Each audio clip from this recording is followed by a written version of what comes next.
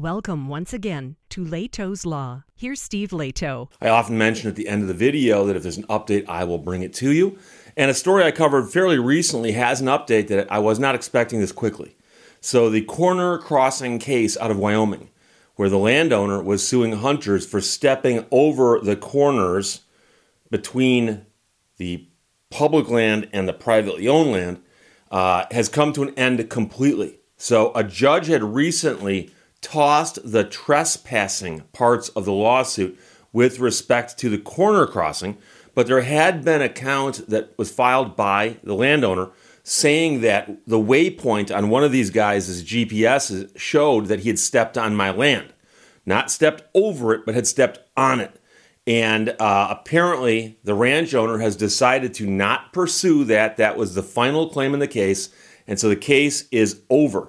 Now, it appears that the parties have settled the case. That is, that they sat down and agreed to dismiss the case, because I think that's what's necessary here, but you got to kind of read between the lines, because I don't believe he could dismiss it on his own without the defendants agreeing to do so. And I've mentioned that before. If you file a lawsuit and the other side answers and starts expending money defending themselves, you generally can't go into court and say, I changed my mind, I want to drop my case. At that point, you got to do it with the permission of the court, and quite often that's by stipulation with the other side. So the headline is ranch owner in corner crossing case drops waypoint 6 trespass claim. Waypoint 6 was what the spot was labeled on the one guy's GPS, and it was, without question, on the man's private property. The question is, was the waypoint put there by somebody standing in that spot, or was it put there by somebody sitting at their computer at home who says, I'm going to put a waypoint here so I remember this spot for some reason? And there could be a lot of reasons for that, but obviously if it's done someplace else remotely, it doesn't mean it was being trespassed upon. So Angus Thurner wrote this for WyoFile.com, and he's the one who's been following all of this stuff. And so it's probably been a lot of fun for him because stuff happening out in the wilds of Wyoming generally doesn't cause the buzz that this story has caused. But the hunters have also agreed not to seek their attorney fees after the judge rules they did not trespass when corner crossing. So they could have asked the court to grant their attorney fees for the fact they had to defend themselves. But that's not a given. That's not something guaranteed they would have gotten. So the owner of Elk Mountain Ranch has dropped one last claim in the corner crossing trespass lawsuit. And that was the allegation that one of the Missouri hunters had stepped on his property well away from the corner that they've been fighting over.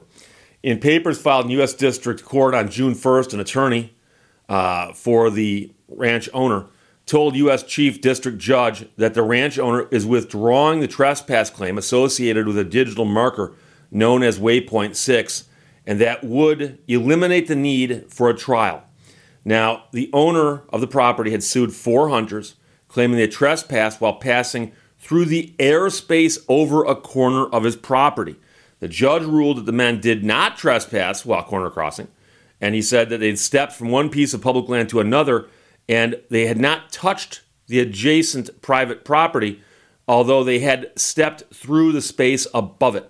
And I believe what they're really getting at there is that the trespass, although it may have been real, was de minimis. It was so minor as to not matter. Certainly not the point where a federal court should be tied up with its resources determining the damages of somebody stepping over something.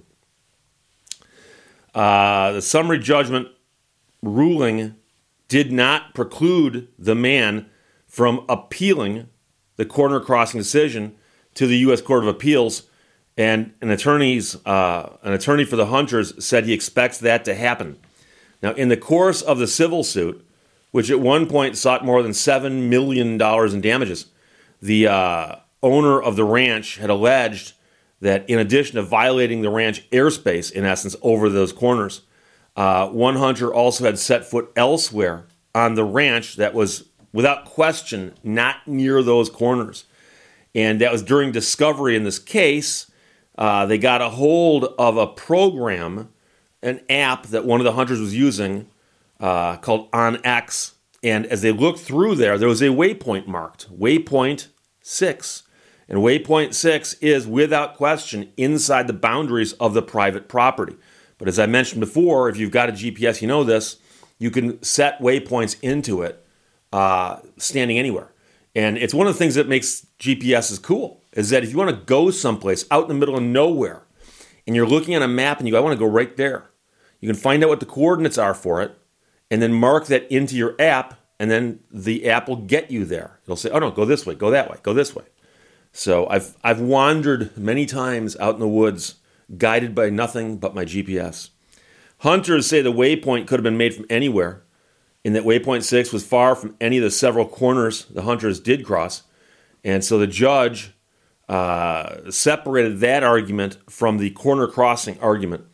So ruling in favor of the hunters regarding corner crossing, the judge left the waypoint 6 disagreement to be decided at a trial scheduled for later this month. So at that trial, the court or the jury would have been asked to decide, do you find that this one hunter was on the property at waypoint 6?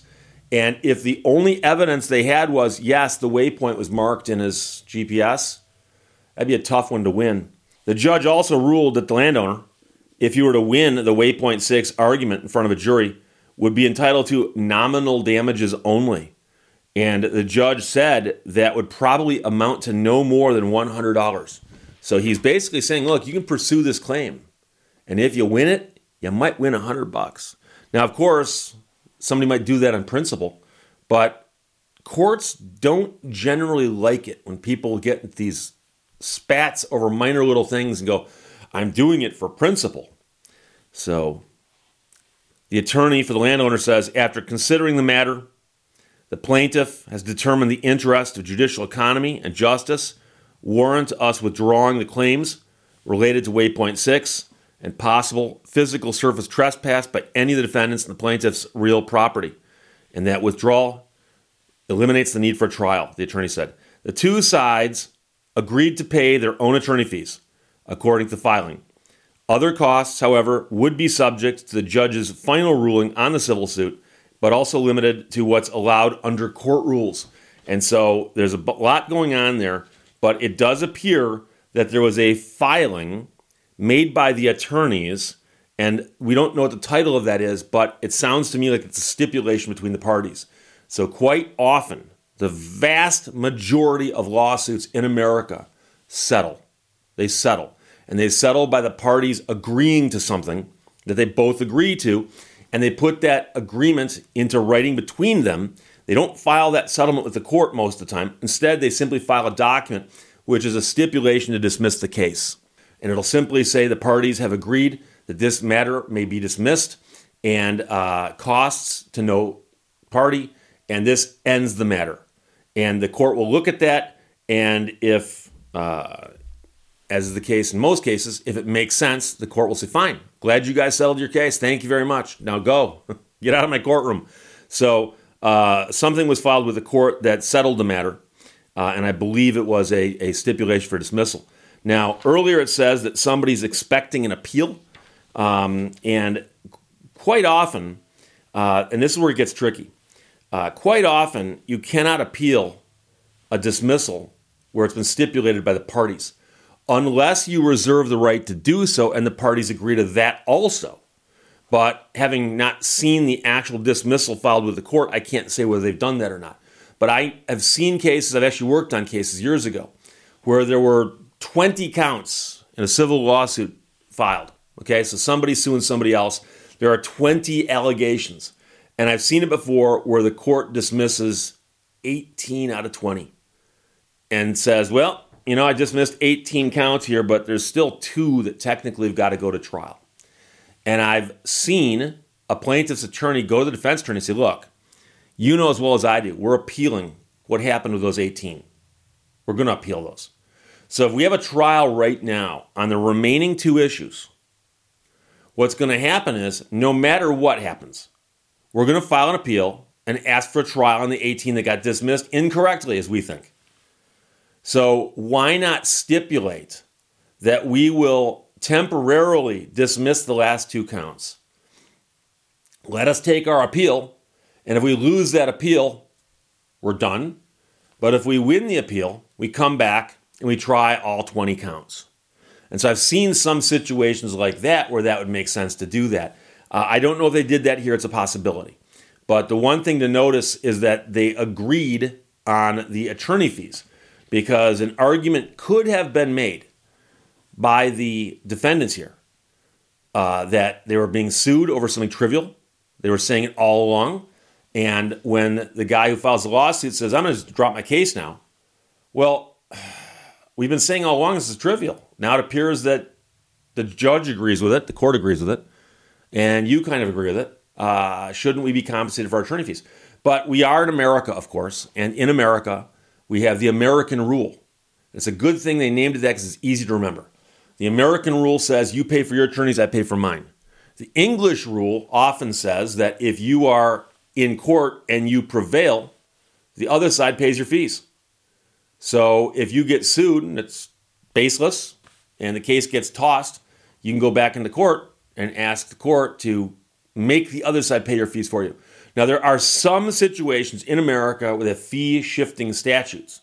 An example is the lemon law. If you've got a defective automobile and an attorney who handles lemon law cases like myself helps you get that car bought back and a lawsuit is filed as a result of that, if you get your car bought back by the manufacturer, they've also got to pay your attorney fees. Because if they didn't, and there's no fee-shifting portion of the statute, not enough people could afford to do that. You'd say, well, there's a law that could help me, but I can't afford to invoke the law. So there's a fee-shifting portion of that statute. There's other statutes out there that have fee-shifting portions, but this probably is not one of them, simply where you're being sued for trespass and you are found to not be liable for trespass.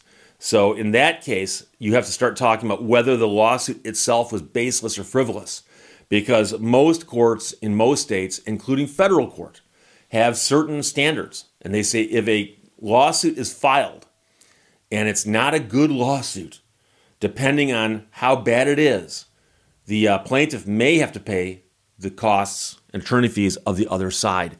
May, but that's going to be at the discretion of the court. It depends on whether the court feels this lawsuit had merit or not. Did it have merit? So we don't know what the judge might rule on that, but I think this is it.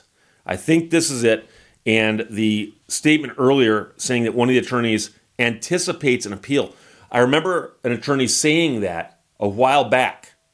And so that might be something they said a while back, but now that they've settled it, I think this will be the last we hear of this case. So glad it's wrapped up.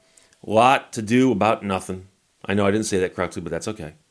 Angus Thurmer wrote that for wildfile.com, and a whole bunch of people sent it to me.